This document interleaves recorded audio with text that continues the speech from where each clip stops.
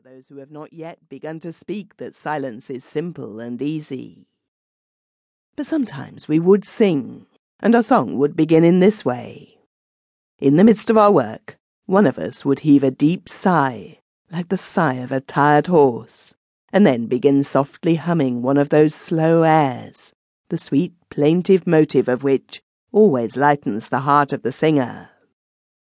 One of us would sing, and the rest would at first listen silently. The song would tremble and die away beneath the dark ceiling of our cellar, like a tiny campfire in the steppes on a damp autumn night, when the grey sky spreads over the earth like a leaden roof. Another voice would join in, and two voices would now be floating, softly and plaintively, in the thick atmosphere of our overcrowded pit. And suddenly, several more voices would join, and the song would rise like a wave. It would grow louder and louder, and almost seem to move the heavy grey walls of our stone prison. The whole 26 would be singing, our powerful, harmonious voices filling the bakehouse until it seemed too small to hold so much sound. The song would beat against the stone walls, wailing and moaning, filling the heart with a sweet, stirring pain, opening old wounds and awakening despair. The singers would sigh deeply and heavily. One man would suddenly stop in his song and sit for a while listening to his comrades. Then again his voice would mingle with the general wave. Or one would cry out desperately, "Ah!" then go on singing with his eyes closed, the rich wave of sound perhaps seeming to him like some distant path, a broad, sunlit path, along which he himself was walking. But the flame was still flickering in the stove. The baker was still scraping with his shovel. The water was still simmering in the pot, and the reflection of the fire was still dancing on the walls in silent mockery.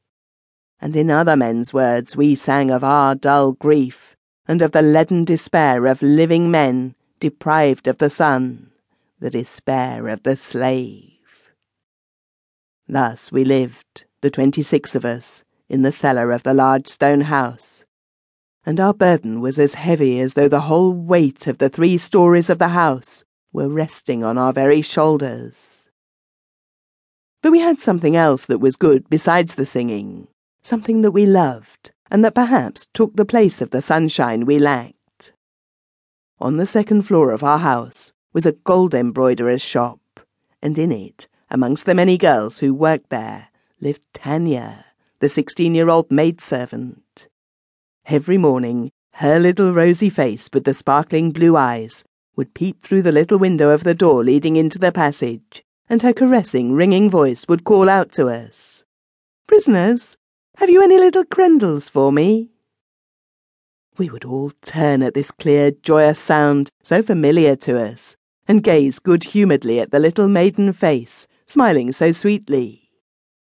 We liked to see the little nose pressed against the glass, the tiny white teeth shining between the rosy lips, parted in a smile. We all rushed to open the door for her, tumbling over each other, and she would come in, the gay little thing, and stand before us, smiling and holding up her apron.